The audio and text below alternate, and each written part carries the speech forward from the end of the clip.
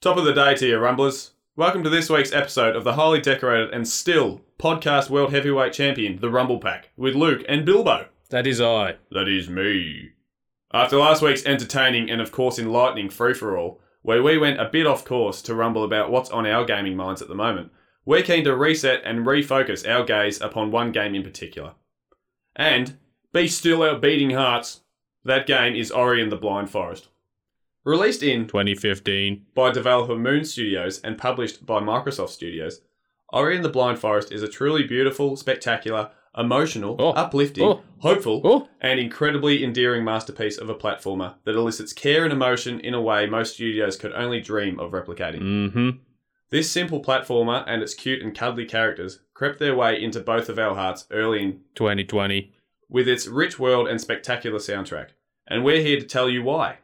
William, let's get ready to rumble.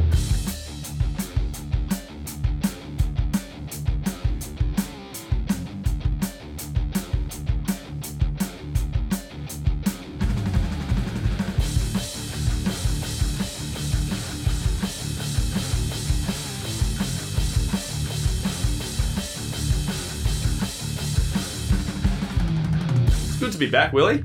It is great to be back, Lukey. It's been a little week since we've been here. It feels like so much longer though. No, it has not been a week. Oh, in terms of the uploads, it's been a week. Yeah. It's been maybe 3 weeks since we did this. I reckon it has. I think because we went away for a couple of weeks interstate. Yeah. For a wedding, so we were gone. Yeah, so they will be listening. So Tom and Taylor, congratulations. Yes, newlyweds. Congratulations. It was a great wedding, wasn't it? It was awesome. There's some great photo booth shots that we'll be putting on our social media, no doubt, of the two of us. Oh, yeah. That'll let everyone get to know the true Will and Luke. Oh, yeah. For far worse than we already do. Yeah. So today's episode about Ori and the Blind Forest is accompanied by Baron Samedi Black Spiced Rum. Yummy. Which, of course, we're clearly on a bit of a black spiced rum. I know. One day we'll have rum that's not spiced. We're going to try to get to some real jet fuel at one point. Really, maybe a $20 bottle. Because we want to try the full spectrum. We don't want to just stick to our usual classy habits. Yeah, of course. Bundaberg even. Bundaberg? Bundaberg. Yeah, good. Yeah. Why don't we cheers and have a sip? Absolutely. So, here's to... new episode. I don't even know if we're going to be able to reach each other. Reach. Cheers, Will. Cheers. Oh, that's really nice. Yeah. I like that. Yeah, I've never had this before. Oh, I know. Okay, I thought you had. No, never. That's really nice. I saw it plenty Very of times in my job as a bottle shop manager back in the day, but I always wanted it. Never had it. Yeah, okay. I had never really even heard of it until the other day. And funnily enough, you said it to me the other day. You got that flask. And someone the very next day told me that they'd had a bottle of it on the weekend. I was like, is this a new thing? Clearly not. It's the rum vortex. It's catching on. Yeah. Anyway, we're here to talk about a game. We are. So, Ori and the Blind Forest. So, it did originally come out in 2015. Brought to us by Moon Studios, which is an indie company, but I think owned by Microsoft. Is that correct? Because it is an Xbox exclusive. Well, I think they were being partly funded by Microsoft. Yeah. But as it stands now, I'm pretty sure Moon Studios are completely independent, but Microsoft own Ori. Yes. Okay. Yeah. Okay. And I'm fine. So whether or not there's another game, it might not necessarily be by Moon Studios. Yeah. But it damn well better be. Yeah. Okay. Yeah. So yeah, even though it came out in 2015. I didn't play it till last year. I think you didn't play it till maybe end of 2019? Yeah, around then. Because Will of the Wisps come out last year in March, I think. Yeah, so I played it leading up to that. Yeah. Thank God we played it. Yeah, I know. Well, 2020 didn't give me much. It didn't give any of us much, but it gave us... It gave us Ori. The absolute joy that is Ori. Oh, yeah. I mean, yeah, I think you might have played it just at the back end of 2019. Yeah. But still... leading into 2020. Oh, it all counts. We were on the hype for it. It all we obviously counts. got to the second game, Will of the Wisps. 2020 might even be the last 5 years for all we know. Well, it feels like it. Yeah. I still refer to last year being 2019 because I forget that something actually happened last year. Exactly. Yeah, your stupid football team definitely didn't win the premiership last year, I'll tell you that. Yeah, not against... Unfortunately, they won the year before, so that doesn't count. Yeah. So just for a bit of background, how about you just read through that the blurb from the back cover for the listeners? I've got the blurb in my hands from the definitive edition of the game that was released a couple of years later. Mm-hmm. After a powerful storm sets a series of devastating events in motion, Ori must journey to find courage and confront a dark nemesis to save the forest of Nibel. Nibel? Ori and the Blind Forest tells the tale of a young orphan destined for heroics through a visually stunning action platformer crafted by Moon Studios. Featuring hand-painted artwork, meticulously animated character performance, and a fully orchestrated score and dozens of new features in the definitive edition. Ori and the Blind Forest explores a deeply emotional story about love and sacrifice and the hope that exists in all of us. Some big words in there. Isn't that true though? Like that's perfectly reflective of the game because a lot of the times we'll get blurbs that might gloss over the sort of the general, Batman, like the Batman Arkham Asylum. Batman goes to try to stop Joker. And everyone sort of is aware of those two. But because they're not aware of Ori, to actually put in there about the hope and all that sort of thing that the game actually has and the original soundtrack, which is all orchestrated, it's pretty damn amazing. And that actually captures it perfectly based on how I felt about the game. It does. Captures it perfectly. Yeah. So we've got there's not a heap of characters to talk about in this game as such. Like there's probably five of them maybe, and they're all important. We've got a lot to say about them. Yeah. But just at the very opening of the game is where naturally it would be really good to start, but not just talking about a specific character because it pretty much. I remember, and by the way, guys, there's spoilers ahead. We're gonna start. We should start saying that. Major spoilers ahead for every episode for the rest of the Rumble Pack. Yeah, but we'll say it more explicitly at the start of each episode from now. Yep. Because we realise we might be doing a few of you disservice in promoting the game, but also spoiling a few things. So. Yeah, there's a few people that said to me that they'd never played any Resident Evil game, but they listened to the whole first episode and they heard the ending, and I was like, thank you, I'm sorry. All we can do is say sorry. Yeah. So, at the very start of the game, which is, it's probably about a 20-minute, almost interactive cutscene, isn't it? Or maybe 10 minutes even. Yeah, probably 5 to 10 minutes. Yeah, so we're in this... You play a little bit of it. Yeah, you do. So we're in this fictional land of Nibel, which is just basically a big forest. Yep. There's this massive spirit tree. If you think of Yggdrasil or the world tree from Norse mythology, some people might have seen it. Yeah. God of War fans would be familiar with it. Yep. It's similar to that where it's right in the middle of the land, and it's basically the source of all life in the forest with a big light. I think it's the spirit sitting in it. Yeah. And it keeps the whole forest going. So yep. I guess it's called the spirit tree. It is the spirit tree. Yeah. But things kick off where this massive well, the very beginning, Naru, who finds Ori in the forest, like basically on his lonesome. Yeah. But the big what's the big bird's name again? Kuro. So Kuro's like a massive owl, monstrous owl, and it comes and attacks the spirit tree, which causes the light to fragment in the spirit tree, and part of that light is Ori. Yeah. Who lands in part of the forest, and Ori's called a spirit guardian. So basically a part of the actual life of the forest. But Ori's a cute little rabbit looking sort of half fawn, like has goat legs. Yeah. But like rabbit ears and things like that. So quite an interesting design, really. Really cute. Yeah. Pure white. Yeah, there's big white. Like long ears. Yeah. So Ori's Ori is sort of lost and basically like a newborn baby almost from this light. Yep. And this Naru, who's a big bear-like character, comes and finds Ori. And basically the opening sequence is about Naru finding Ori, showing Ori how to live, and Ori's neither a boy or a girl, just an it. Yeah. It's just it's an it. And I guess it's sort of a very bittersweet opening, but well, yeah, it's basically like there's a bit of a montage where they build up their home together. You see them crafting bridges and swings and all these things, and it very quickly comes down on you. Yeah, because the spirit trees died, all the life gradually dies. Well, the life in this forest. Yeah, so the spirit tree calls out to Ori during the opening cutscenes, but because Ori's, essentially like a newborn, and Naru doesn't understand, they don't really get it, and they hide from it instead of going towards it. And because of that, the land of Nibel sort of just gets drained of all their life, all of its life over time. But it's not anyone's fault because they don't understand. They just think everything's going wrong. Yeah.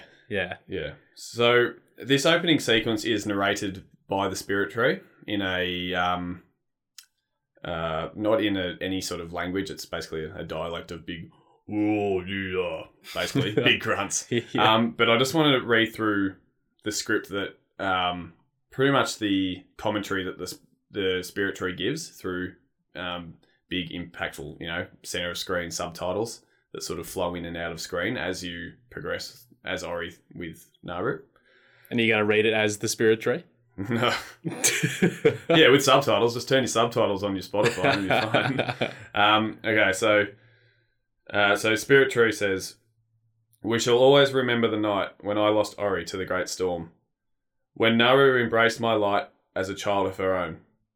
On that fateful night when I lit the skies ablaze, I called out to Ori, yet hope never came. Through the passage of time, life withered and decayed. When the forest was blind, still hope showed its face.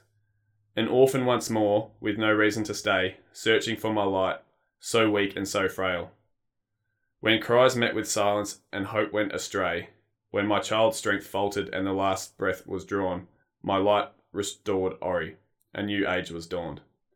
So that sort of plays out across the entire opening sequence. So in that, it sort of captures how Naru welcomed Ori, the spirit tree's light.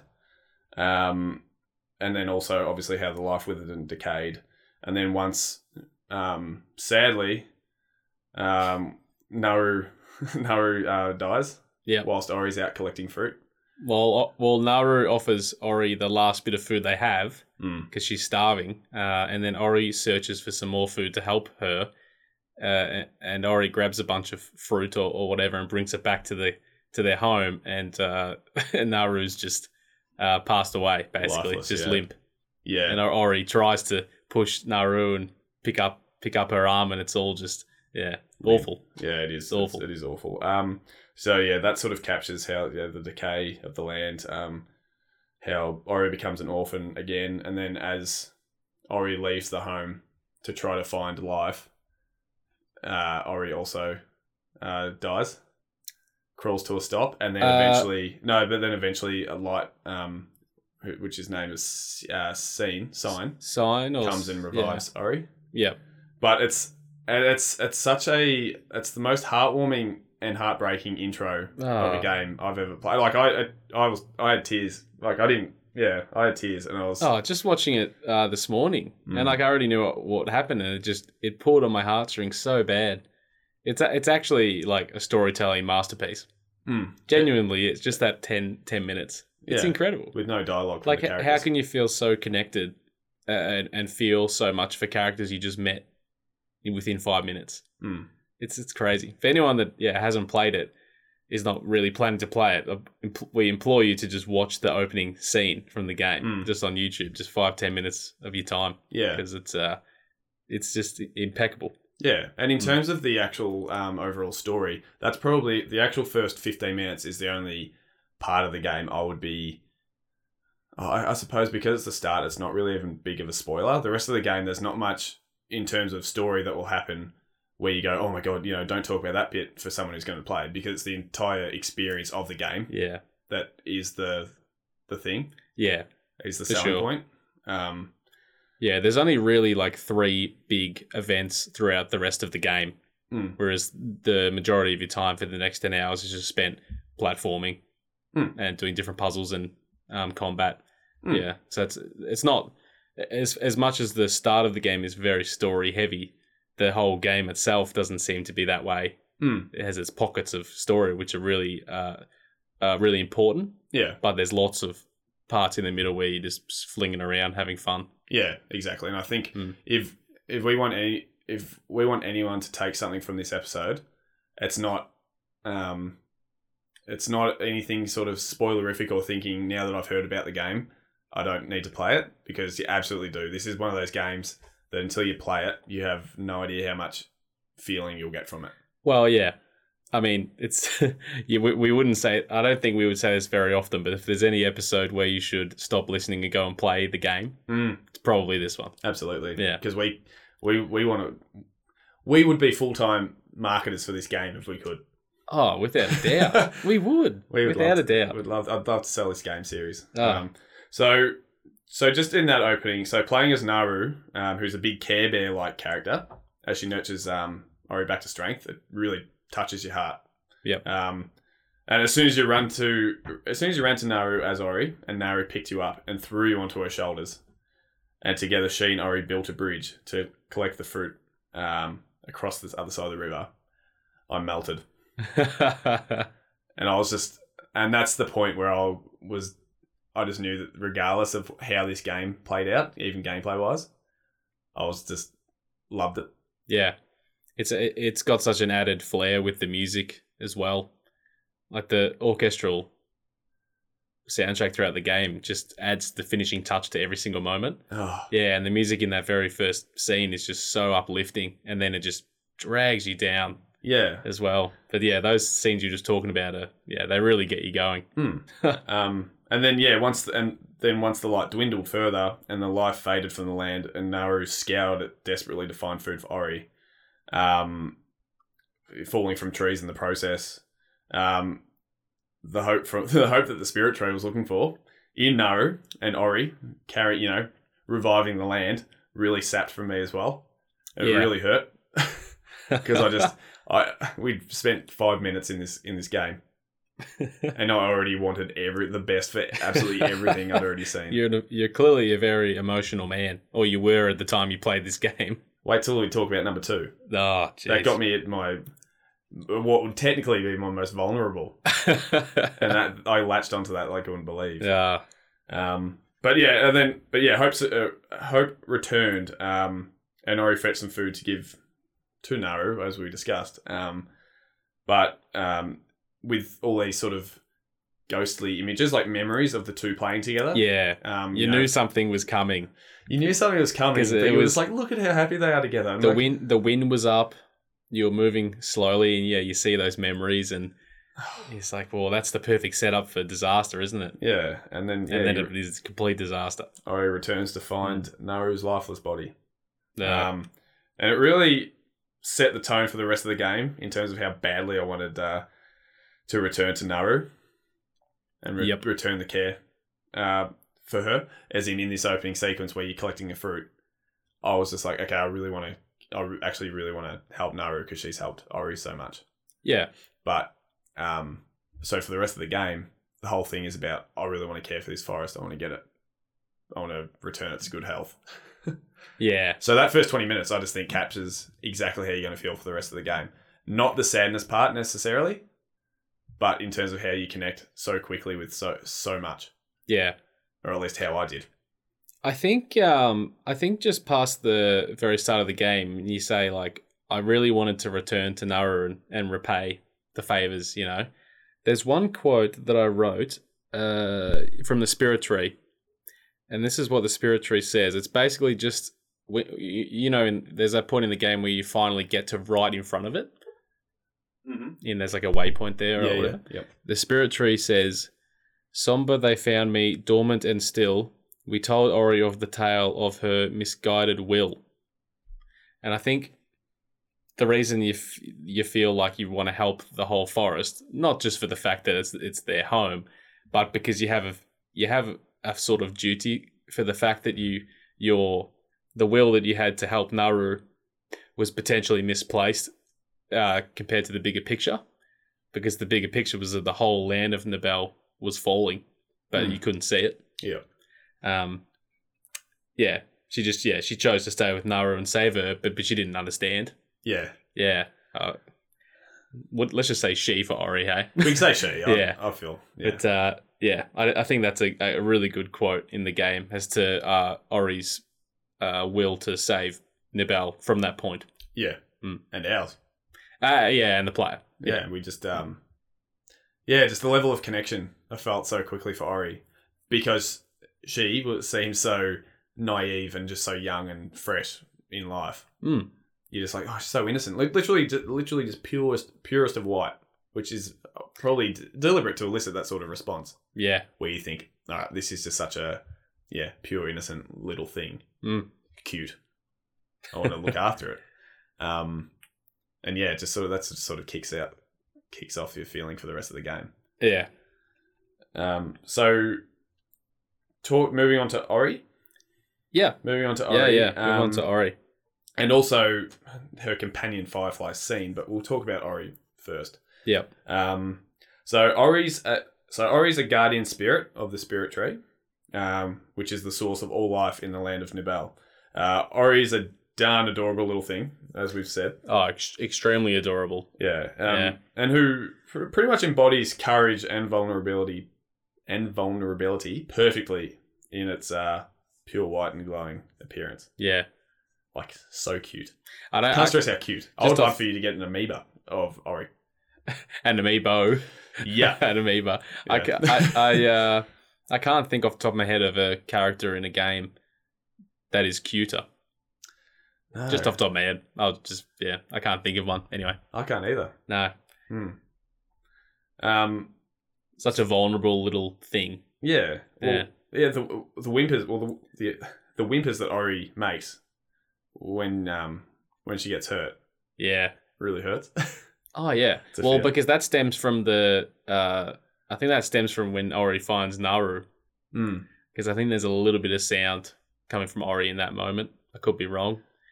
But I think because you see Ori go through something so terrible, which is essentially losing a parent, you don't want to take any hits from any enemy in the game. No, not at all. Because it just feels awful. You feel responsible. You do. Well, it's like a bit of a yelp, but it's like but like so shrill and high pitched. Like it's literally the noise the cutest little thing you could imagine would make. Hurting a little puppy. Seriously. But so Ori's got fawn-like hind legs or goat-like hind legs. But it sort of gives, I reckon, it gives her a bit real mythological look. That's the right word. Like it sort of really gets you. I think it lets you understand that she's a really special creature, like one of a kind. Well, it's confusing whether Ori's body is even solid, substantial. Yeah, solid because Sen is like attacks. Use that spirit to attack in the game. The light, like Ori doesn't actually attack itself. So it's hard to know whether it's literally a body of light, or it has a physical form or not. It's really hard to know. No, you're right. It is. But it doesn't matter because it's so adorable. Oh, so cute. Like I've never thought of that until this very moment. So you sort of, I think, So talking about, we'll call it sign. Yeah, sign. Sign. So we don't keep going back and forth. Sein. So sign is the little bit, the remnant of the light, the spirit tree, and we'll talk about sign in a minute. In more in depth. But sign is pretty much the weapon, the guiding light, and the weapon for Ori. So if you press X, sign sends out a shard of light to attack. Almost think of it like shooting an arrow. For example, at an enemy. So Ori doesn't actually physically hit or anything. So that's basically. I think Sign is as much of a guide through Nibel as she is as a weapon. Yeah. Because he's essentially like the last remnant of what the spirit tree was. Sign's the wisdom of the spirit tree, I think. Yeah. Yeah. Well, Sign is what the gives the tree light. Yeah. So, I think their minds are together, like crossed in some way. Yeah, and they would be. It's sort of and thinking of that, it's sort of strange to think they're not somehow more connected or know each other. Because Ori's because Ori, yeah, almost. So Sign comes along and has to say to Ori, as you go through the game, basically narrates the story of different parts of the land. Yeah, as you go, because Ori has no awareness, and Ori's completely mute, by the way, except for the sad whimpers, except for the yelps, of pain. Yeah, he yelps. Yeah. Who else? You got Gummo. Gummo, yeah. Gummo. Yeah, we've got a few characters. We'll touch on them later after we've spoken about Ori and Scene. Sign a bit.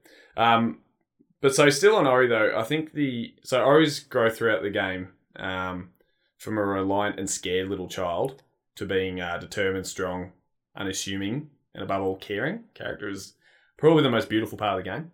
Yeah, I think Ori's main characteristic that I took away is how selfless she is. Like just acts for others. Yeah, there's two. Like the act at the beginning of bringing the fruit to Naru is the first, but she also saves Gummo at one point from a massive rock slide. Doesn't have to do that.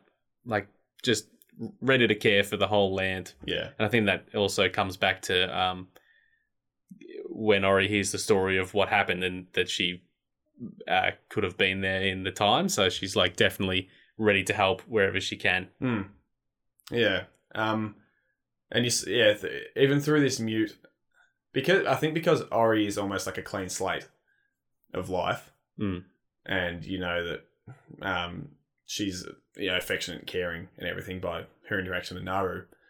Naru, yeah. You know that everyone is. I think even though all the events that happen throughout the game, like you're saving things or you're replenishing, what is it you're trying to get? The elements. There's like the element of wind. Wind, warmth, and water. Yeah. So as you go to these different parts of the land to find these elements, because it's part of restoring the spirit tree. Yeah. Basically, so for example, there's the Ginzo tree. Ginzo tree. Yep. Which is basically a gigantic tree. Think spirit tree in Yggdrasil again.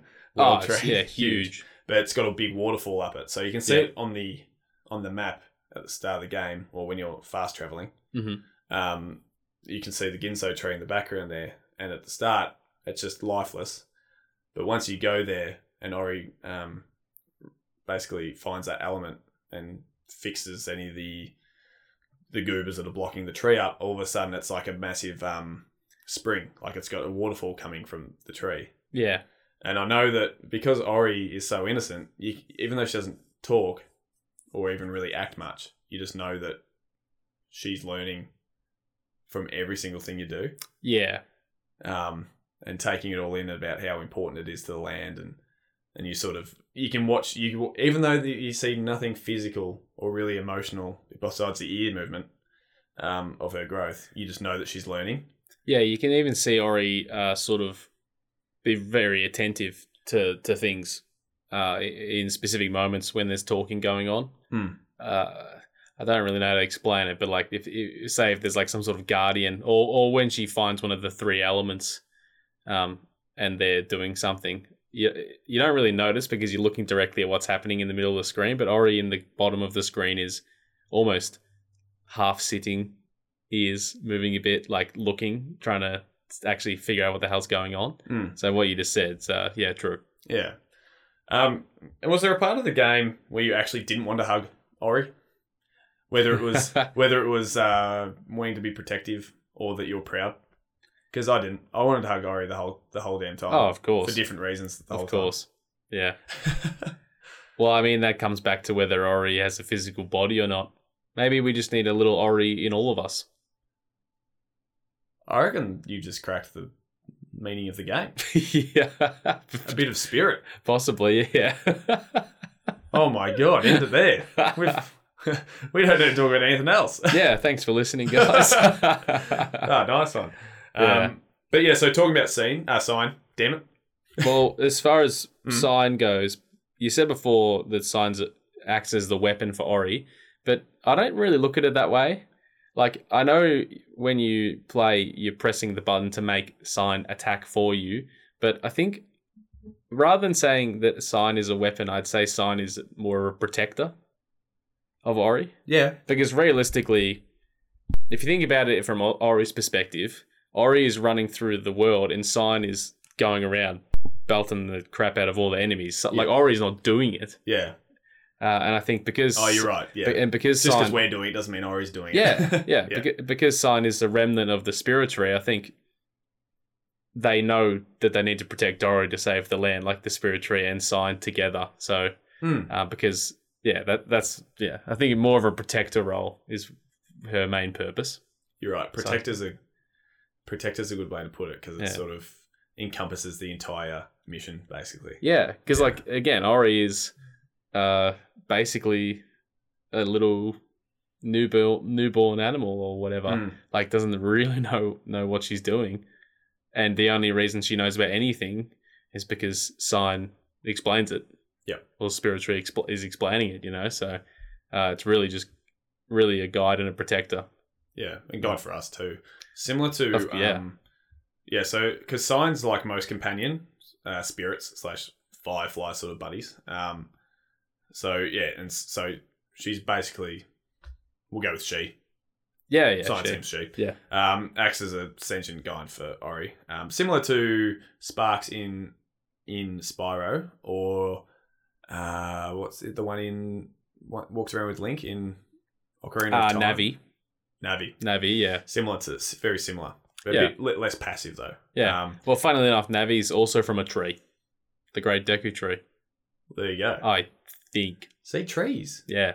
To be fair, I think all of this sort of any sort of myth, trees, any sort of myth or almost medieval themed fantasy game, they tend to be set from derived a lot from Norse mythology anyway. That sort of edginess, dwarves, elves, all that sort of stuff. So it makes sense to go with tree.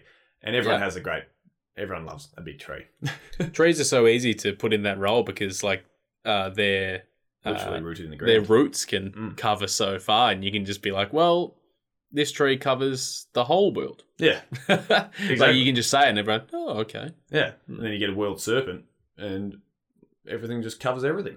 Yeah. So Sign's very first line that she says, which probably captures her the best, is, I am Sign, the light and the eyes of the spirit tree. I was lost in this glen when she loosened her grip. Her being Kuro, who's the big owl. Yeah. She actually grabs the whole light source off the top of the tree. Yeah, and then so she splinters. So Sign splinters off that basically and gets dropped. Yeah. So I was lost in this glen when she loosened her grip. I can guide you on your journey if you allow me to come. And that's basically it. Yeah. Basically sums her up perfectly. Yeah. So Sign's childlike, gibberish, omniscient voice carries with it like a real sadness, though. I think it reflects the forest, like the life that she is. I thought when I was looking at it back, I actually thought Sign maybe sounded quite young as well. Whereas the spirit tree was the ancient elder, and Sign was a lot younger. Yeah. Just when I was listening to it back, Sign sounded almost as young as Ori to me. Yeah. I think so. Because realistically, the Sign, the light source that was on top of the spirit tree might not have had its own mind before they were splintered off it, or something like that. So they might be sort of in it together. I don't know. Could be a part of the spirit tree's personality. Yeah. Certain part of it. She's a bit of the moral compass. Even if there isn't much of a sense of misguided morality or anything in this game, Like, you just sort of...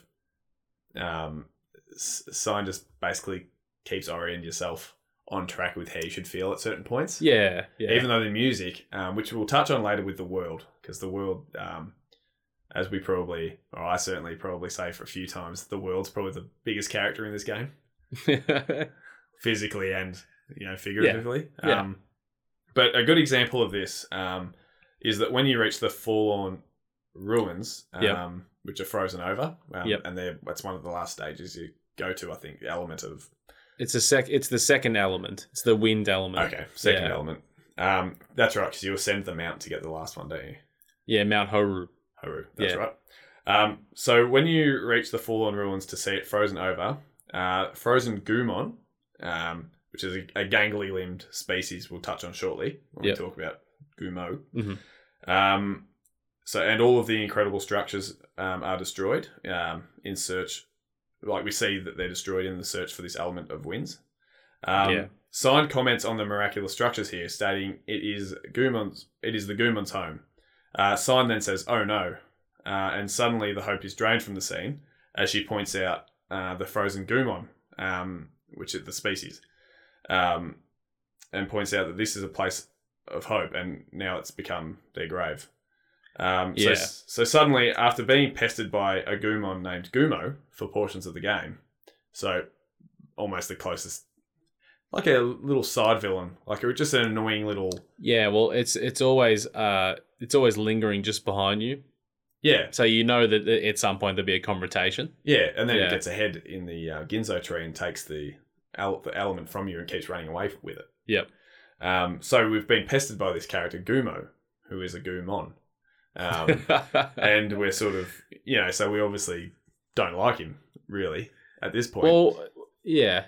I don't know if we don't like him, we just don't trust him. We don't trust him. But by that point in the game, if you're talking about the ruins, Ori has already saved him before the Ginzo tree at one point. So it's like they have come into contact, but we still don't know what his deal is. Yeah. But this helps us figure it out. Yeah. So after getting to this point and we're seeing all this frozen species, even though Ori helping him helped us guided us back to feeling a bit better about him. Mm-hmm. Now we're suddenly feeling really sorry for the guy. Yeah. Because just like that, his entire species is now gone. Yeah. Just frozen, and that's sort of where Sign's so important, because she sort of makes that link of, we can see them frozen and we go, oh, that's unfortunate, but then she paints the picture with her narration to say this was like such a nice place, and now and these people were the builders of everything, and now they're dead. Yeah. And you just go, oh my god, why did I ever dislike this guy? Yeah. And you feel a little bit of remorse too, because the spirit tree called to Ori, like, it all ties back to the start of the game, where like the spirit tree called to Ori for help in that moment, and Ori, and you just didn't understand at the time, and then you see the aftermath of what happened that you potentially could have stopped from happening. Yeah, I don't really understand Gumo's aspirations of following Ori, other than maybe because Gumo's out on his own now, and he sees Ori these sort of light sources. Maybe he, as much as he's desperate or frustrated with them, maybe he is looking at them just for hope as well. Yeah, it's like Gumo's out in the wild on his own as much as Ori was. Yeah, you're right. And it's a good. Yeah, and it's probably good to start talking about Gumo now in isolation about how we started, because he was a complete bastard to start with. when we first met him, he was just a pain in the ass. Yeah. He's so disruptive when you're trying to restore the element of water to the Ginso tree. Yeah. But then shortly after, you save him for a boulder that falls on him. Yeah. Because he's run ahead or run off or something, and then you basically catch up and he's under a boulder. Yeah. And after so long of thinking, we're gonna fight this dude and smash him, suddenly he's trapped. But then Ori comes up, releases him from the boulder, and he completely changes. Yeah. From there. Yeah. And well, he sees that Ori is not a bad person. And I think Gumo, like Kuro, who we haven't talked about yet, are just similar to Ori in the beginning, are just a bit misguided. That they're putting all their eggs in one basket in the wrong place. Yeah, because they've had loss and they don't get it. Yeah, but Gumo, he overhears Ori and Sign talking later in the game about their aspirations to save Nibel, and that changes his mind on them completely, which leads to an act he does later in the game. Don't know if you want to say it yet, but he turns into somewhat of a hero, I'd say. Yeah, well, we can touch on that because he's not the deepest character to talk about. No, but these 3 or 4 scenes just say so much about him. He does the player so much justice. He does, yeah. Like he really brings the one thing he does in the game, his defining moment, is the one thing that you were wishing for from the very beginning. Exactly. Which is where anyone who was sad from what we were talking about at the start of the game, that's because this is where it is all corrected. Because after seeing Ori and Sign restore the frozen Gumon home, the forlorn ruins, I don't know if they become. Do you reckon there was ever a time where it was just the forlorn town? Yeah, potentially. When do things become ruins in games? Yeah, I don't know. Like, there's always a king of the ruins. They're like, just call it something else. It's a bit sad. So after restoring these, the ruins... At least it's not sewers. After restoring Gumon home,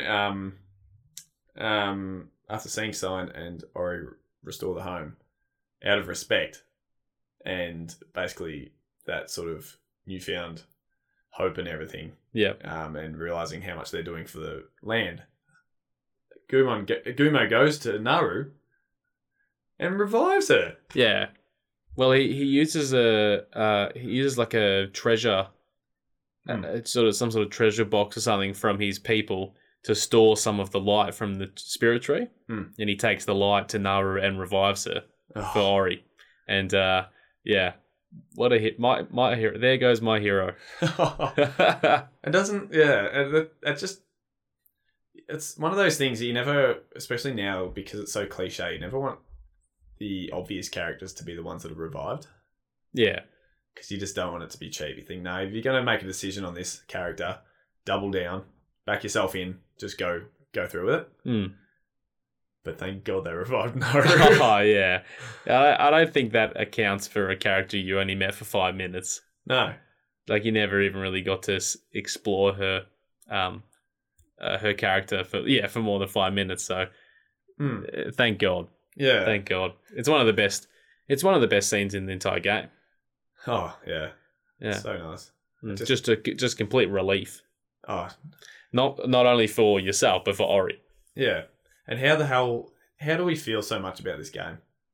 Isn't it just crazy? But I think Gumo, I'd like to talk about Naru in a little bit more depth after Gumo, but I think Gumo probably embodies the forest or the land of Nibel better than any character, because he's drawn to the dark and really struggling, yet he's full of a kindness and hope that he had almost forgotten about, which as the life is sapped from the land, that you can see all the little monsters you fight, like big toads and what are the other things, rhinos, those really annoying rhinos, and the weird monkey things and the vultures, like they're all just angry.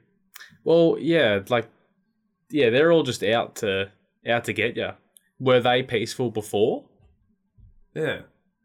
It's hard to know. It is, yeah. But yeah, it's a really sweet character arc, I think, for Gumo. Something that's really, tip of the hat to him.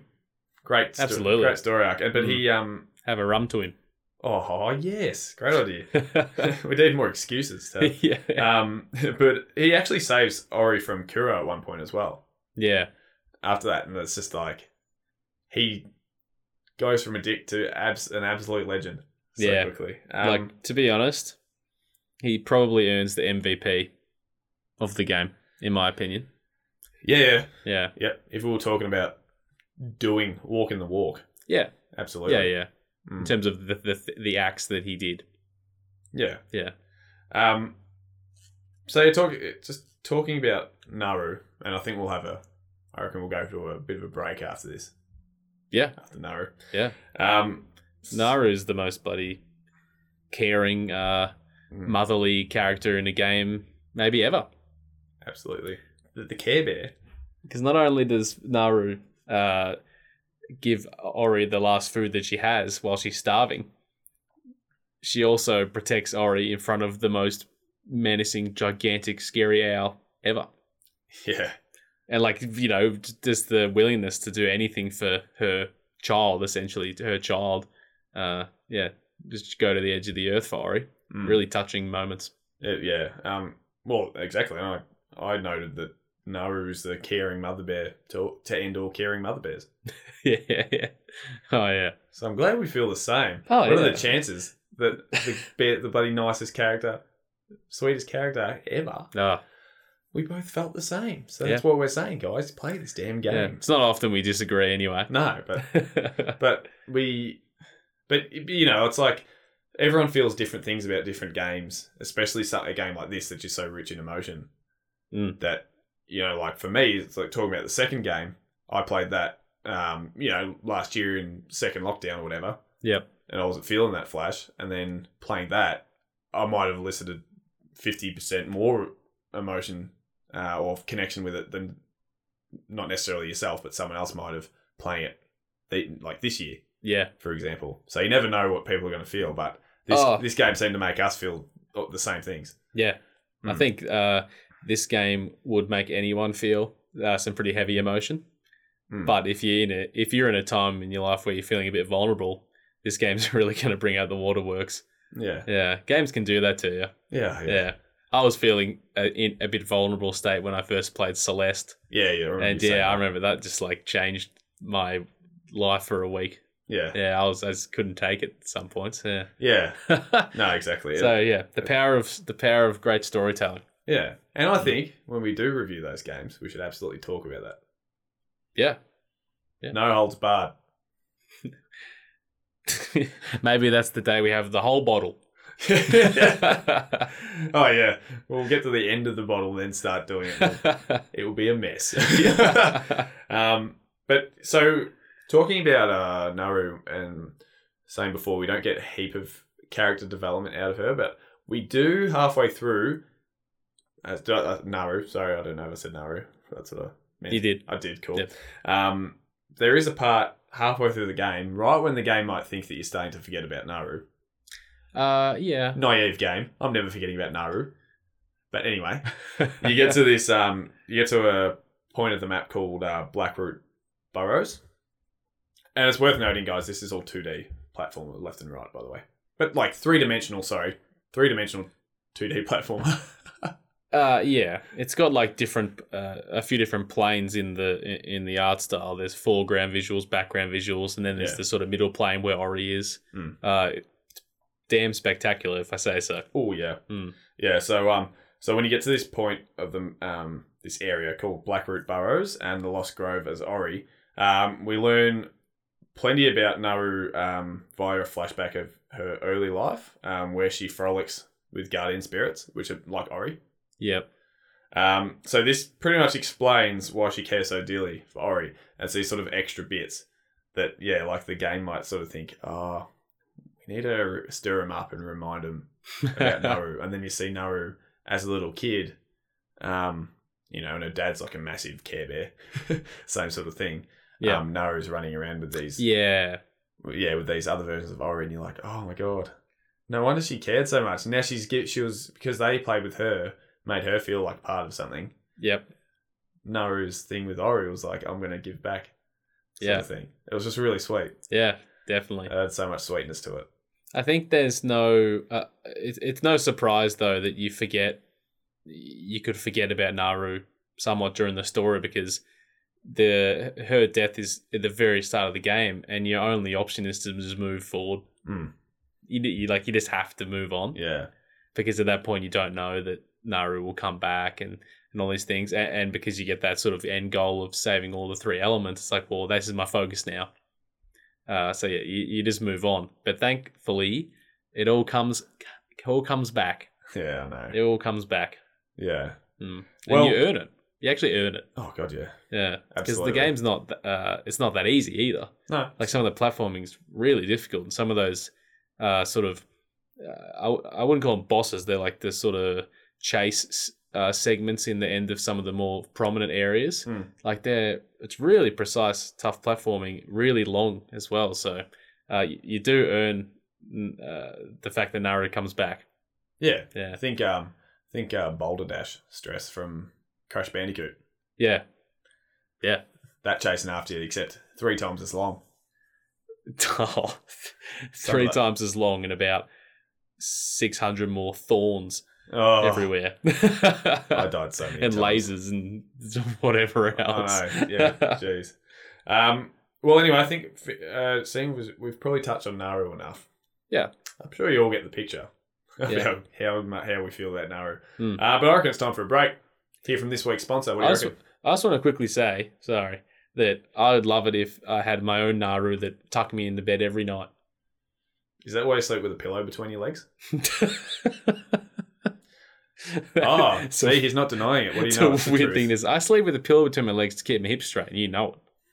Yeah, you got to keep that pelvis aligned. For God's sake. How about we go to the ad if you're going to bring that into it? We'll be back shortly. I can't believe it. We're back on the hallowed turf. I know. We get to watch a game in person. Can you believe it? Wait, there's a game on? Yes. Your crap team's playing my Mighty Tigers. What the bloody hell's wrong with you, Bill? You're acting all weird. Why are you drooling? Did you forget to bring your bib again? I'll tell you why.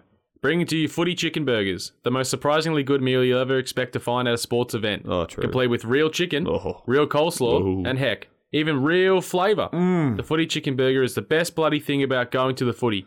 What a time to be alive. Oh boy, now you've got me starving. Well, let's hurry up and get in there before other people catch on. On second thought, the burgers are really bad. Definitely don't buy them. We want them all. That's how bad they are. Leave the jam donuts too.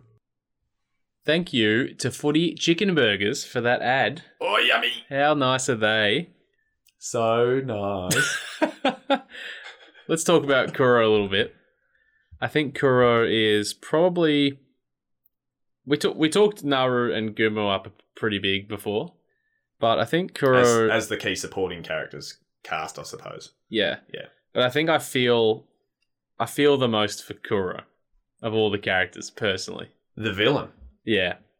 Yeah. I fall for villains. Yeah, you do. Yeah. You like a bad boy. Because, well, when I was watching the scene back this morning, I don't really know how to explain it, but Kuro had 3 little, like, sort of baby owls. Chicklets. And they perished. But is it because of the... It's because of the, like, cataclysmic event, but I don't really know exactly the right words to explain why they perish. So... Because, there's 3 little owls, and Kuro comes back to find them perished. Is it just a storm? So, more or less, I believe it's because... So, the whole reason that Kuro is a villain throughout the game is because she blames the spirit tree for killing her chicks. Yeah. Because she's nested in the spirit tree. Yep. So the spirit, at some point or another, has a big light show. And I know what you mean. I can't remember the exact event, but it's basically where it super heats up. Yeah, because it almost looks like waves of energy or something. Yeah, and I don't know if that's a replenishing the land thing. Yeah. But basically, because it's so hot from all this energy coming from the tree, which she's nesting in, the 3 chicks, are destroyed. Yeah. So Kuro finds the chicks perished, and then because of that, storms over to the spirit tree and takes the spirit source from the top of the tree, which basically is the happening of that. That's why everything happens. The catalyst for the game. Yeah. But again, it's like similar to Gumo, how he's acting out of frustration, or he doesn't know where he is because of what happened. Like, he's lost all of his family. Kuro's in a similar position where she's literally lost her newborns, and she's just acting out of anger and angst, and she's like a 20-foot owl. Huge. Absolutely enormous. Yeah, and and she's a simple villain, like a really straightforward, simple villain. Just pops up, big looming dark wings that comes in to sort of do those sort of chase scenes every now and then. We've got to run away from her. Just big, scary, and ugly. Yeah, really cliche. But as we know from games now, normally the ugliest ones are the ones that they want you to feel the most for. Yeah, like Guma in the story. Yeah, he's just ugly. Gumo's just long legs and long arms on a. Looks like a Karibo from Yu-Gi-Oh. It does. Yeah. Just a ball of fluff with 4 arms coming out, 4 legs. I think Kuro. There's a really good scene where you're playing and you have to hide from Kuro, and traverse a bit of platforming. Kuro's coming after you. Yeah. I don't know if you remember. It's after the ruins, I think. Yes. Yep. And that's really intense because Kuro looks just like deathly. Yeah, so angry. Oh, and if you go out from behind cover for like 1 second, Kuro just swoops through and just destroys Ori. Yeah. So Kuro's like intense. Yeah. At time when she can be. Well, she is a predator. I believe ours are predators, predator birds. But so naturally they're going to be a bit fierce. But as it becomes clear, as we play the game, that she's just trying to protect her final egg. Yeah. Like her last surviving egg, you can't help but feel reluctant to hurt her. Oh, yeah. Well, there's one point where you, I think it's to open up a path towards the ruins or something like that. You actually do a massive downwards drop onto her head. Oh, okay. You like basically break all these stones on the way down, and you just go this massive drop straight on the top of her skull. Yeah. and she just like freaks out and smashes through this mountain, and it opens up a way towards the next objective. Yeah. So you're kind of toying with her a bit at the same time. Yeah. She's like just on patrol, being angry, and you just getting around her and bop her on the head and things like that. Yeah.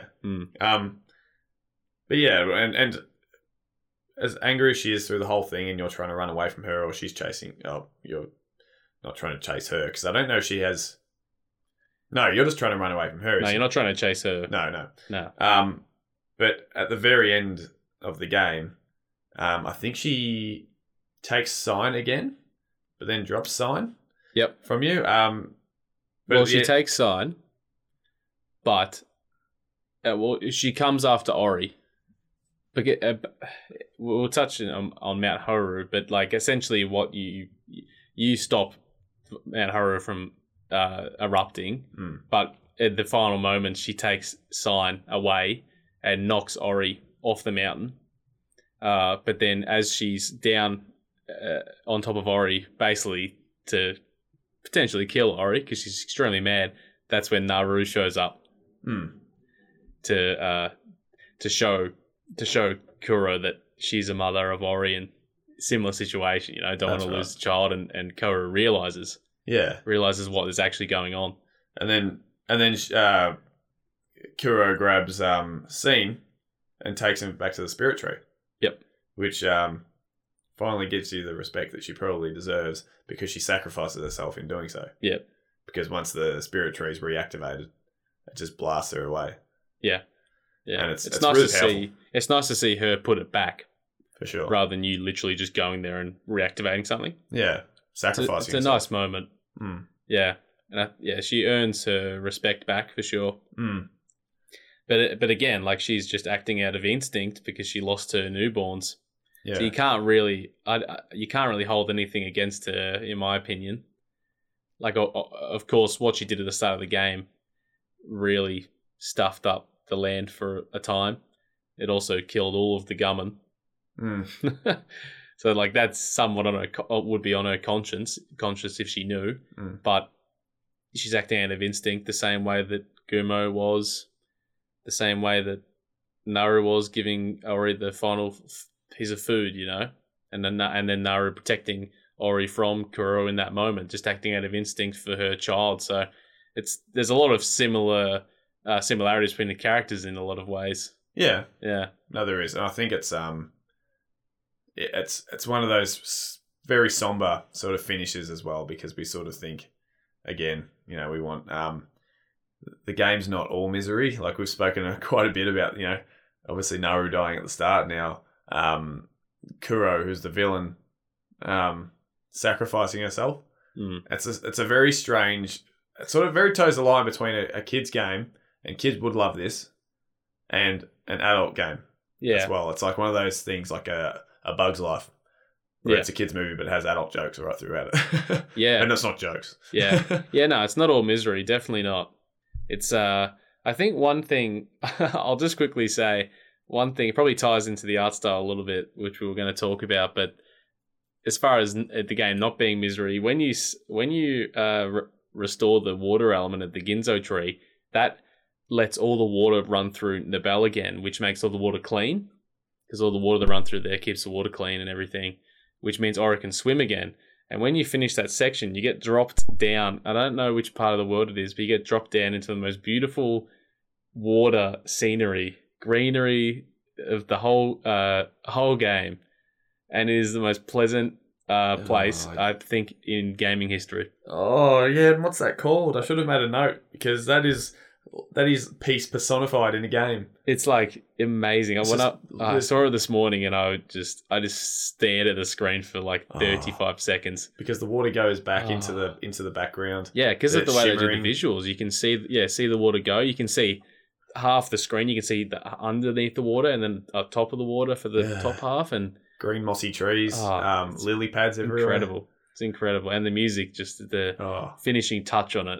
It's just like a chime. It's almost like a you hear that like really beautiful sort of light tones when you wake up in the morning or something, like you wake up in like the hills or I know what I'm trying to say. Like it's got that little hint of that. It's tranquil. Yeah, tranquil. That's definitely a good word for it.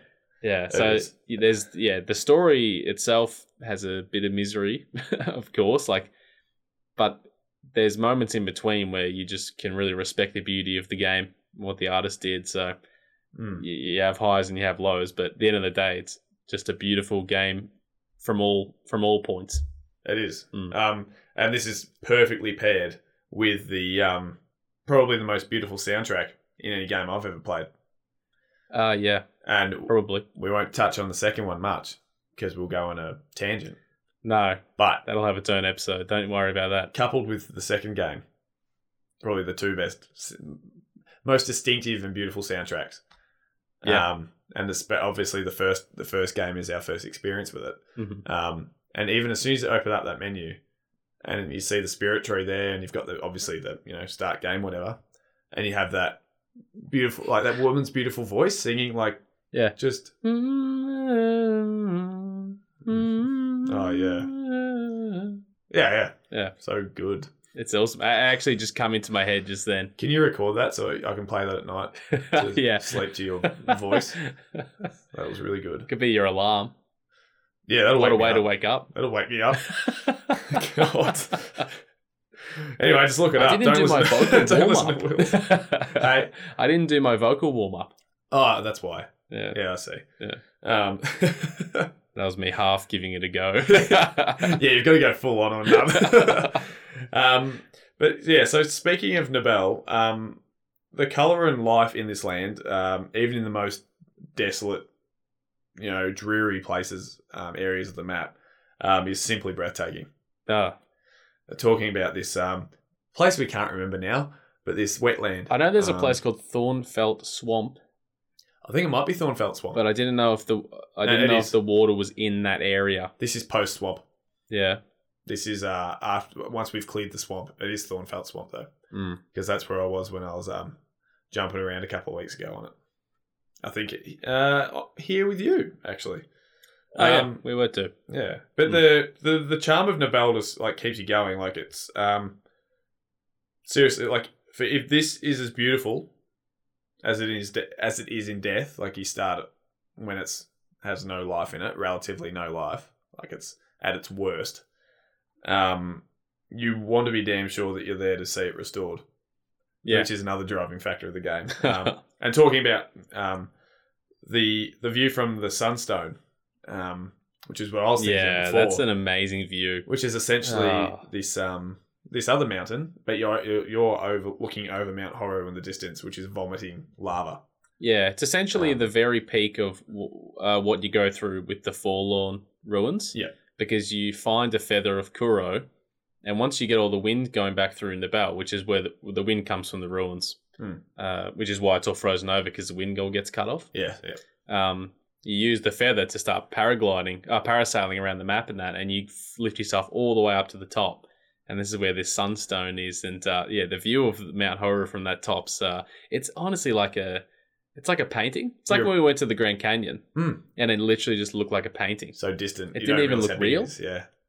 They have that exact same effect in that moment. Yeah. Awesome. And that's the thing. Speaking of talking about the Grand Canyon, because it's so big and you think, look, it's this ravine thing. Surely it can't go that far, but as far as you can see, it's literally just keeps going, and it is like a painting. So with this, and this is in oh man, the Grand Canyon. Yeah, I never think about that. Yeah. Sorry, we shouldn't talk about the Grand Canyon, but that was insane. Anyway, we'll save that analysis when we talk about the Grand Canyon. Yeah, our Grand Canyon episode. Yeah. So, being up on this mountain, looking at Mount Horu, it's like all above the clouds too, so you get the sun just bearing down on you. First time you see the sun. Oh yeah. Only time you see the direct sun. The sun is just beaming down on that spot. So beautiful. Yeah, it's incredible. And I think the manufactured structures and landmarks throughout the game, like built by the Gumon, for example. Yep. They give it a really ancient feel, like this land you are trying to save has been at peace for so long. Than you've been here, except for the minute you get there, basically. Yeah. And I just really wanted to make sure, I could get it back to that peace. Well, that's when you think about it, it's actually pretty incredible how nice it looks when it's meant to be so desolate. Yeah, that's what I meant. Yeah, it's like it looks so good. Then it's like, what the hell did it look like before? Yeah. It's just like a big sanctuary, I find as well, both figuratively and mentally. Yeah, that's where I find talk about playing it in 2020. I was just like in awe of this game. I had a screenshot from, and it wasn't in Thornfelt Swamp, but it was this other part of the game where we were actually, you could see in the distance, it was almost like that, in Vietnam how you get those standing cliffs out in the water. Yeah, that really flat water. You'd probably know. Ha Long Bay. Yeah. It looks like that with lily pads and everything, but you get sun coming through and everything.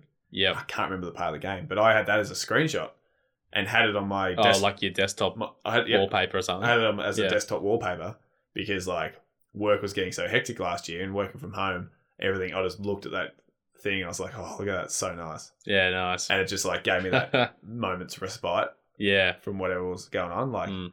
It was just, it was just so good. I think one thing we haven't brought up at all that we should I just quickly want to say, because of how beautiful they look and they really add to the environment, is the ancestral trees you find throughout the game where you learn new abilities. Yep. Those things are just so beautiful. And they're little twisted sort of willow looking things, aren't they? Yeah. They have almost little sort of glowing roots on the outside of them or something like that. So it's like they have life. You can see that something's running through them. I don't know how to exactly explain it, but there is life. It's life coming through them. They're connected to the land. You can feel it feels alive because of in more than just a tree existing. Yeah, it actually represents something. Yeah, but finding them is not only great for the new abilities you might learn, but also the fact that you just get to stand there and look at this amazing scenery for a few minutes. Yeah, yeah. Every time you see them, it's just looks awesome. And then when you actually source the power from it, so that's where you get your new abilities from. And Ori, it's the same as in the travel points, whatever they're called. They're like these little wells. You stand in them, and Ori just spins around in this massive show of light, and almost stands there, arms outstretched like a bloody messiah or something. Yeah, floating up in the air. It's just absorbed by all this light. It's so cool. It looks so cool. Yeah. All the little details in this game are just so well done. There's just not one missed beat in the whole game. It's awesome. There isn't. There really isn't. But we should just quickly say too that with the art style and we could probably do a whole episode just about the art if we really wanted to, because it just looks so incredible. But the art style is even more boosted by the soundtrack. Yeah, I think the soundtrack is just incredible. We did say that before, but so serene. Yeah, I think they just go so hand in hand with each other that it's actually overwhelming. It is. It is. It's all orchestrated too. Like it's, and it's all. And I'm not sure on the vocal style, but yeah, like I said, the lady singing in the. Do you want to give it a go? I had a cold last week. I think I swallowed my squeaker. Oh, I hope that came through. I don't feel so bad now. No, I swallowed my squeaker. It's like I've got a bloody what's that? What's the bloody instrument called? Are you like harmonica? A harmonica. I had that in my throat. We didn't warm up, okay? Shut up. No. Anyway, but I don't know what it's almost like a slow yodel. It's definitely not yodel. A slow yodel. Kolning. Have you heard of kolning before? It's how the Norwegian ladies used to call in their cattle when they'd be scattered across the mountainsides. They literally just go out and do this massive, like, really high pitched singing. Yeah. Of just long notes. Singing long notes, not actual words. How about that? That's a good description. Similar to that. I think have we got anything else we want to touch on before we do our burning questions? Yeah. Let's hear them. All right. So I just wanted to move us on before we got out of control with that whole yodeling things. You look like you're about to burst. So. I was about to start yodeling. Please do. Which I'm much better at than slow note singing. Can you actually yodel? Yodel. Okay. That's yes in yodel. Oh. Heim. All right, so very quickly. So I just want to touch on so the characters and creatures throughout the game, we've got to give a bit of a nod to them because they are the life of the place. Yeah. So pretty much almost every living thing in this game is out to get you. Not sure why, because it's such a peaceful place, but they're all angry. We've deducted that. Yeah. We've deduced that. But it's so hard to not be totally endeared by their fantastic and simplistic design. From the mini rhino things that just charge relentlessly, and you have to bounce on their heads to basically shatter their shells off them. And it's quite morbid to come to say. Those like dudes that. scare the shit out of me. Yeah, because I missed them. I got hit every time. But to the belching toads that just spew goo endlessly, and even the vultures that do the dive bombs on you. Yeah, all the time. They're in the real dreary places. There's those like rock formations in the air with the big energy in the middle that shoot the beam sort of things at you. They're almost like sun cannons. Yeah, and then there's the things that pop out of the ground when you're near them, and then they shoot the goo at you. Yeah, and then you can use that goo to jump. Yeah, like everything in the world, as much as it wants to kill you, they all serve a purpose because you can basically beam off any living thing to jump. Yeah, Ori learns an ability where you can. Is it with holding Y? It's called dash. Y, yeah. And you basically bash actually. Bash, yeah. You basically hold it and it goes slow mo, so you can turn an arrow which direction you want, and you can beam yourself up high, but you can also shoot the enemy at another enemy the other direction. So you can be pretty don't know. You can do well. I'm not sure the right word. Yeah. Strategic is the word I want. You can be pretty strategic sometimes with that. Yeah. Yeah. But I just love the life and the colour that they exhibited. Yeah. Exhibited. Well, actually, it's funny somehow, considering how colourful and vibrant the environments are, and there's so many layers to it, the foreground, the background, there's sometimes multiple in the centre and whatever. Somehow all of the enemies still find a way to be seen and pop out on the screen. Like there's so much going on, and the enemies still find a way to be seen. So yeah, you're right. Yeah, they're really detailed and they really pop. They drew them well. Yeah. Yeah. So and just final note on the land before we get into wrapping up with the ending and burning questions, etc. Oh yeah, the ending. Yeah, we're going to talk about the ending. It's a good place to finish. I nearly cut us off. So I find the most comforting aspect of this game is the narration of the spirit tree. You don't have to agree. It's all right. But the spirit tree basically it recalls all the events, not of just the game, as he's telling the story of Ori, but also the story of the land from before you were there. So you can just because the spirit tree is recalling what's happening, you can sort of assume that the light is going to be restored to the tree. Mm-hmm. Obviously, otherwise it wouldn't be there to narrate what happened. But the way the tree's booming and foreign voice adds flavour and character to its land, and the different regions throughout Nibel sets the scene so quickly and effectively in a less is more kind of approach, similar to what we spoke about at the start, how I went through those lines that are sort of spread throughout the intro. Yeah. So, for example, here's a Misty Woods, a quote from the Misty Woods. Philo da shore, leader water. Why are you laughing? In was Lade feud.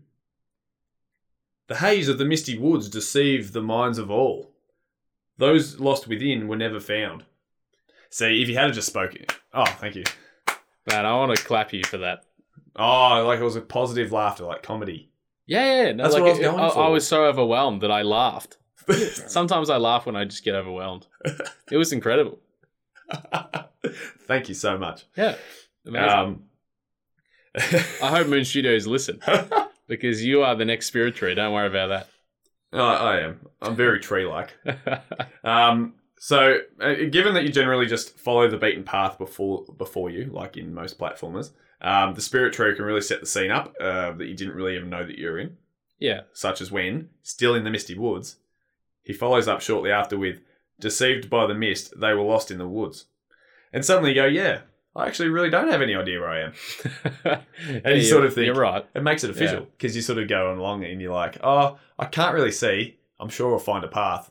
But then he says, they were lost, and you go, okay, I'm actually lost now. Yeah, I'm lost, and that's okay. Yeah. But do you have any thoughts on the spirit tree? Because I guess it's like a Mufasa figure. Yeah. It definitely is. I think we've covered the tree in bits and pieces over the podcast so far, but I agree with you saying it's quite comforting voice.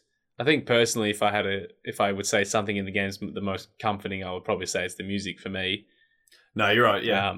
But the spirit tree, I like how it's narrating what's happening as if it's telling a tale that's already happened. I just like the way that that's set up.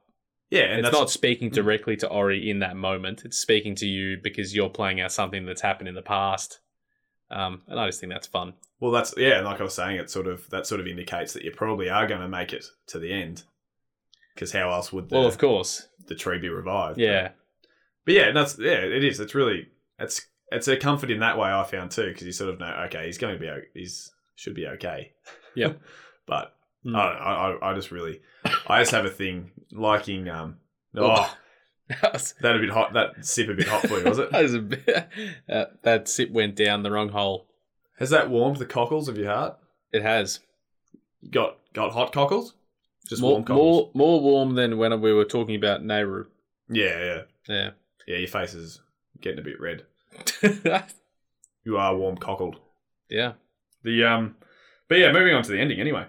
What a bloody ending. Yeah. The ending is awesome. I just really, go through it. Anyway, it's a pretty tough encounter with Kuro to start. Well, actually, to start, Mount Horu is basically the ending. So it's just this one final area, like big sort of final dungeon. You got to go here and there, like all the way up and down. Bit of backtracking. It's tough. I found it pretty hard.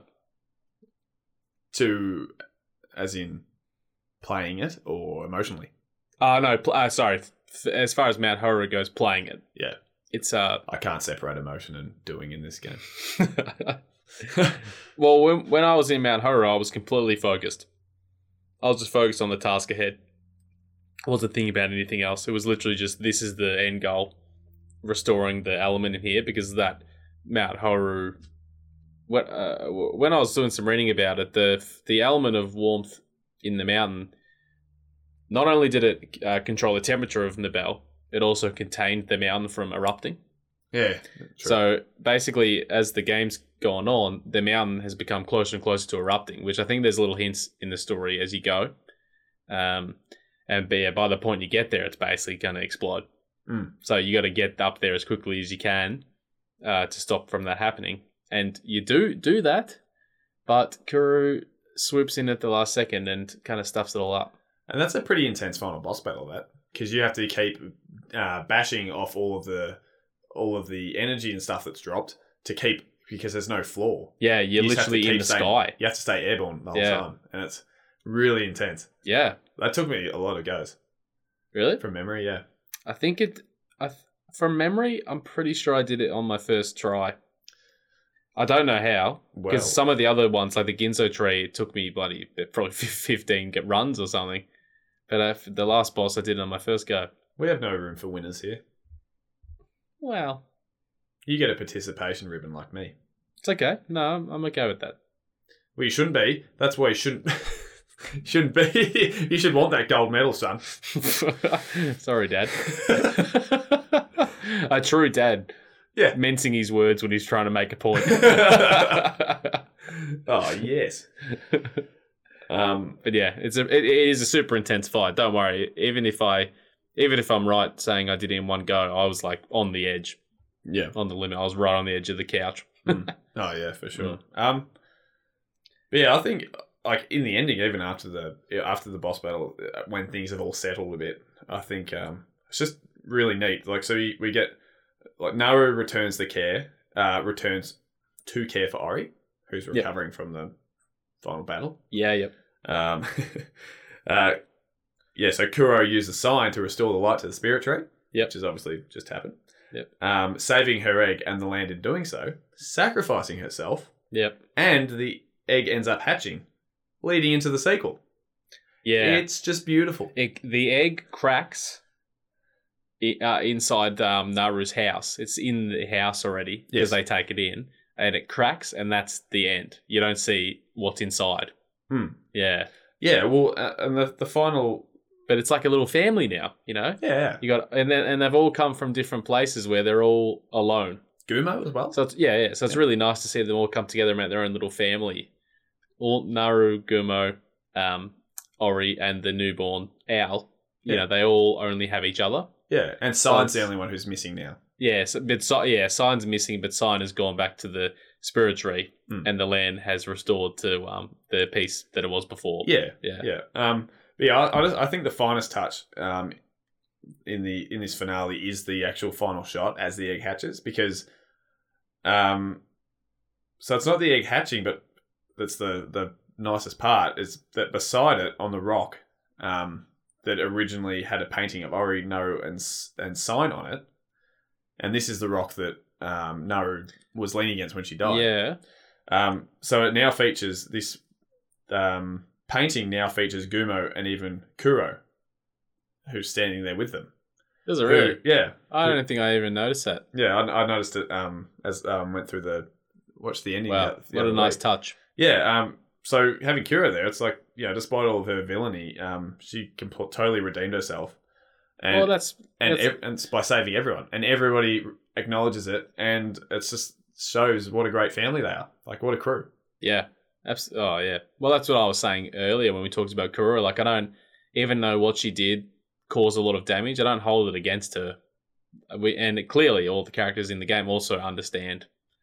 It was just a tough time for her. Absolutely. Yeah, she was just going through something extremely traumatic and didn't understand the damage she was doing. Yeah. Well, could you imagine being in that position yourself? Yeah, of course. That's this whole game. Like, especially the start when when Naru takes Ori in. It's like, these are the things that you see that just relate so much to real life. Like, you could see yourself doing these things or whatever, and then you're just constantly putting yourself in the position of some of the characters, and you just think, what would I feel like if that happened to me? And it just burns. And these are things we forget to be empathetic to other people for as well. Yeah. And we get these games that make us feel it in about 5 minutes. Yeah. And you sort of think, no, I should probably do that more often. Yeah. Actually give empathy. So Anyway, burning question time? Burning question time. All right. Maybe I'll go first. That's fine. Do you want to go first? You won the gold medal. You can go first. Actually, you know what? I think you can go first if you like. I can't remember. It's been a few weeks, but I'm pretty sure in the free-for-all, I just clearly cut you off. So if you want to go first. Yeah, I wasn't sure what episode that was. I wasn't going to mention the war. It was either in the Pokemon Gen Shut up, 1 Will. or There's the burning free-for-all. question. Ooh. Yeah, get some. Does this series, and you're an avid platformer, more so than me. I'm a platformer. Is that like the gang, like the platformer gang? Yeah. We're platformers. I think so. I can base a game on your physique.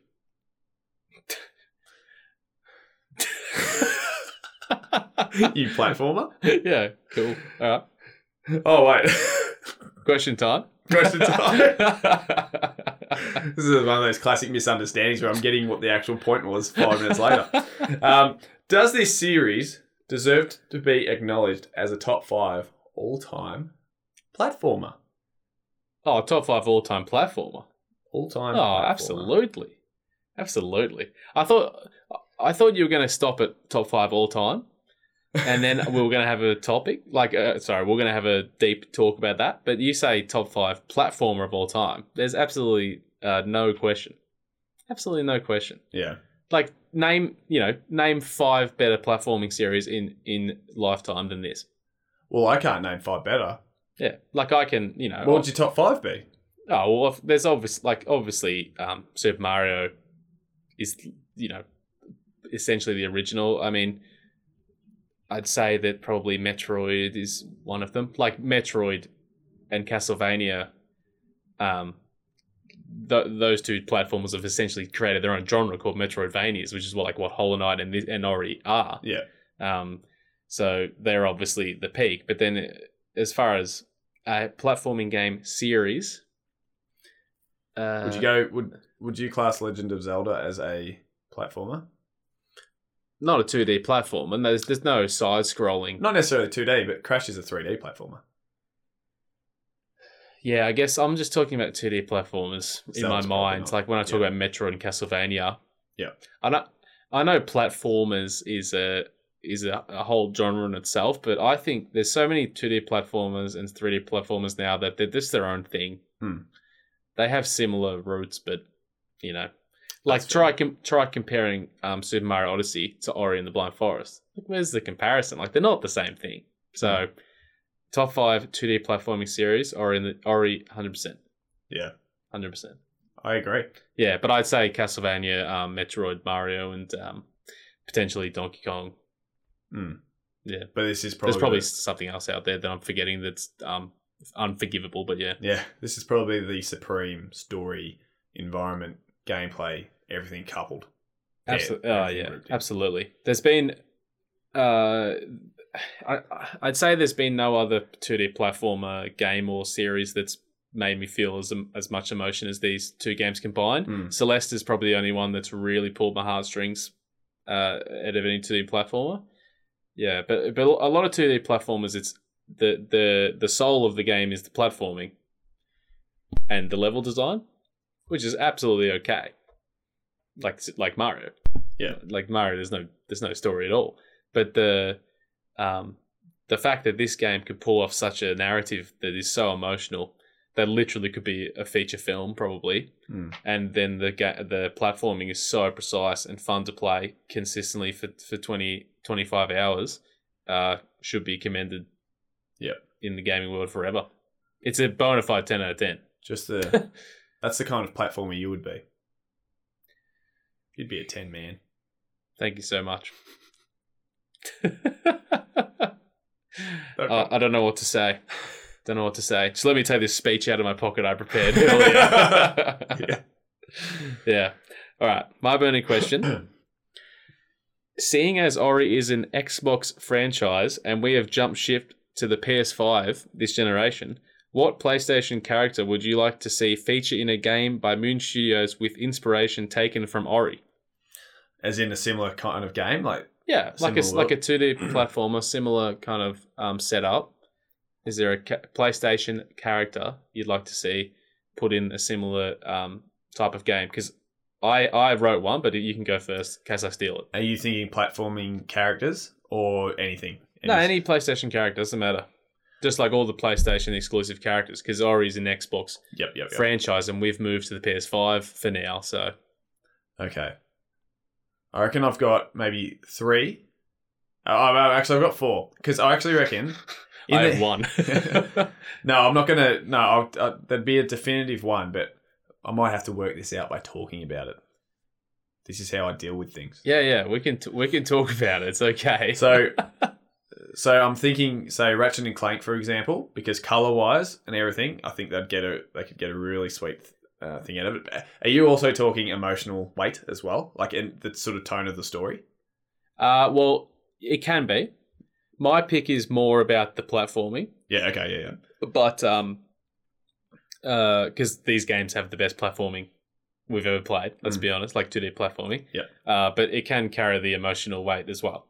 Okay. Yeah, I actually thought about Nathan Drake at one point. Yes. Well, that brings me to that as well. Because Ratchet and Clank, I think, for gameplay would be cool. You could get some really sweet gadgets and things to traverse, sort of similar to how Ori does.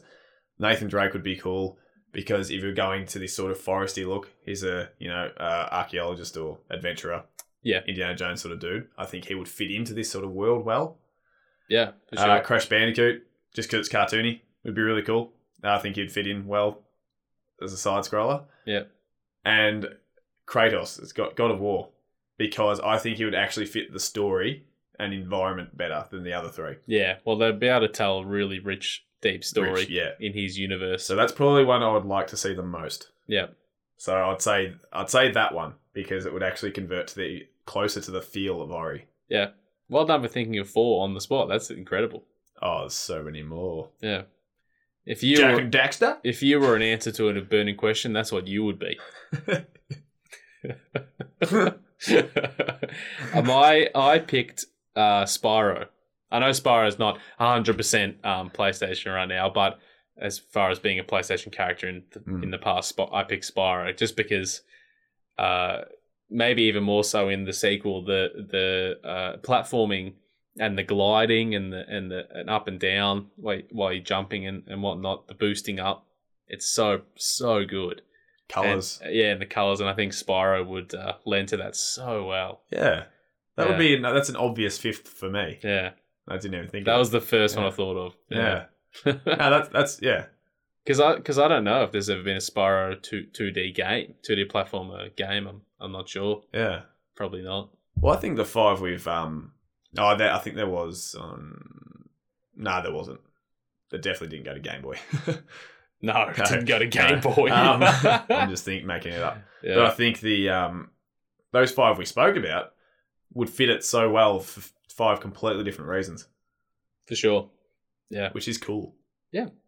Very good. Great chat. Great question. Oh. I'm proud of you. You get another gold medal. Oh, thank you. When are you going to give me one? 2 gold medals like Kurt Angle. Oh, yes. What did you get 2 for? I thought you only got 1. It's true, mate. It's damn true. Oh. Yeah. Nice. Righto. Wrap it up? Wrap it up. Rum review?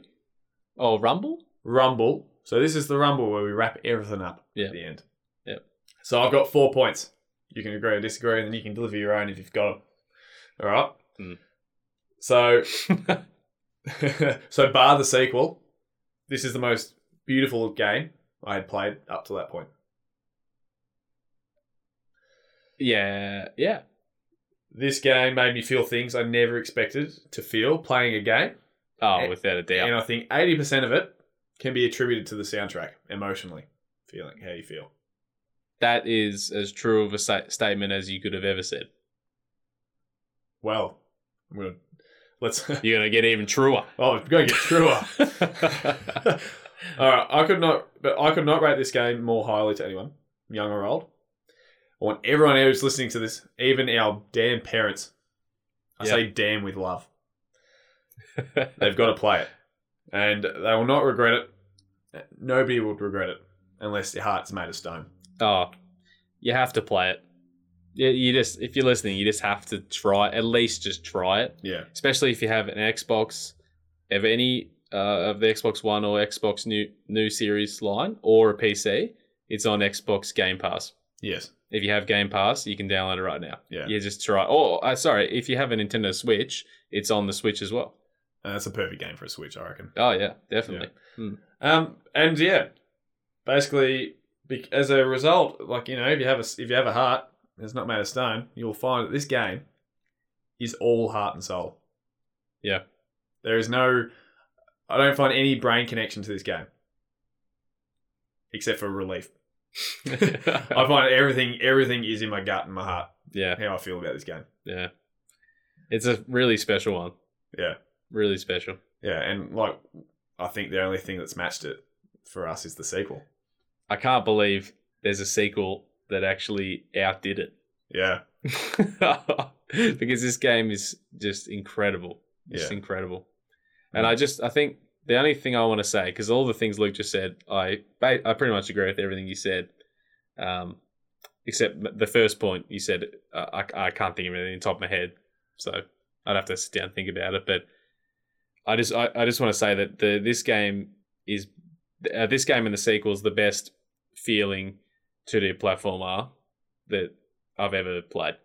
Like the traversal, the movement of Ori is just so damn satisfying.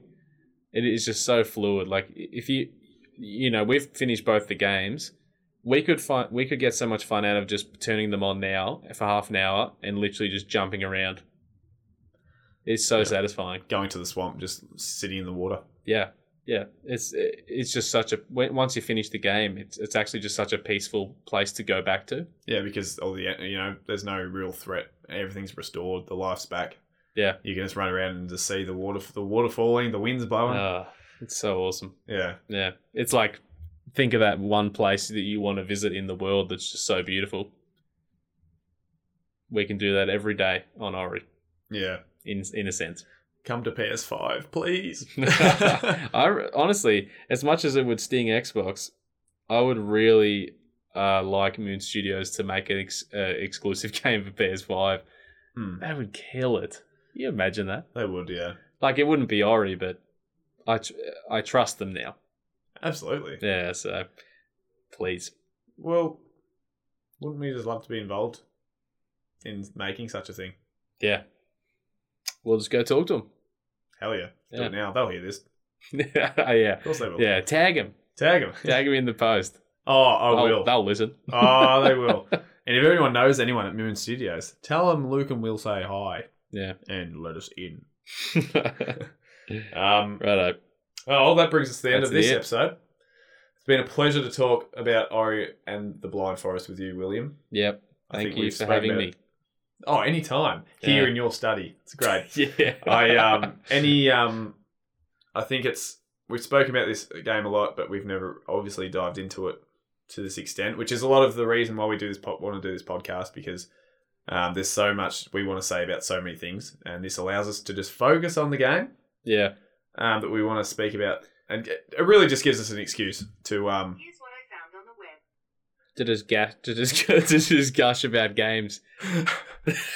I opened Google Assistant on my phone. Oh god! So this will go down in history as the best wrap up we've done. Should we do the rum review quickly before we absolutely? Finish? Yeah, of course. So, Baron Samedi. Baron Samedi. Samedi. Samedi. So what do you know about this? Where did it come from? I believe it's a very, very old ship in San Diego. Yeah. So I think it's from Barbados. Could be wrong, but it's from all the best spice rums are. I'm going to say it's a Caribbean rum, but it is actually brewed and bottled there. Distilled and bottled there. Yeah. Opposed to Sailor Jerry that's brewed in Lawrenceburg. Yeah, in America, wasn't it? Bloody Kentucky or something Kentucky, like that. Yeah. No, Virginia or some crap? Somewhere. Michigan. Yeah. Anyway. Something extremely underwhelming. Indianapolis. Indiana. Indiana, that's it. Indiana. Yeah. Yeah. So, nice. It was really nice, wasn't it? Yeah, it went down really well. Really warmed the chest. Yeah. Yeah. I mean, and I think tasted great. Now, I am looking forward to deviating away from the black spiced a bit, because we really love this stuff, but it's so nice that we actually really need to give the other more peasanty rums a go, don't we? Yeah, you might hear us choking a bit more coming forward. Yeah, and if we have when we get to Bundy, we might have a few punch-ons, but that's all right. That's part of the Bundy life. Yeah, well, we'll do like a boxing game that week, like Fight Night round 2. Hell yeah. Round 2. Yeah. Everyone knows round 2 was the peak, not round 1. Jeez. Well, you didn't know? Oh, I know. I know everything. But Baron Samedi, Black Spice Rum, I give it a sip it rating. Oh, yeah, for sure. Sip it for me as well. Super cool. Mix it if you want to, but we recommend Sorry, where do you get this? You can get this at any. It's just a good retailer. Just at the bottler, yeah. Yep. So all bottlers. It comes on special as well. It comes on a really nice special. So a lot of them are mid 50 to 60. This sits about mid 50, but they tends to come on sale for low 40s. That's awesome. Special every few weeks. Oh, low 40s for that's great. It is. For like a big bottle. It is a great. Very nice. Yeah, that's actually a great deal. So I'd like to try it mixed as well. Yeah, I would too. Yeah. Yeah, we certainly want to we certainly want to give some some nice dried gingers a run. Yeah, but we really need to understand the quality. We need to have it straight first. Yeah, for sure. But you can certainly mix it. So that's my rating. Right. Sip it. Yep, sip it. Thanks for tuning in this week. Thanks for tuning in, guys. Next week, I hope you all play Ori. Go play Ori.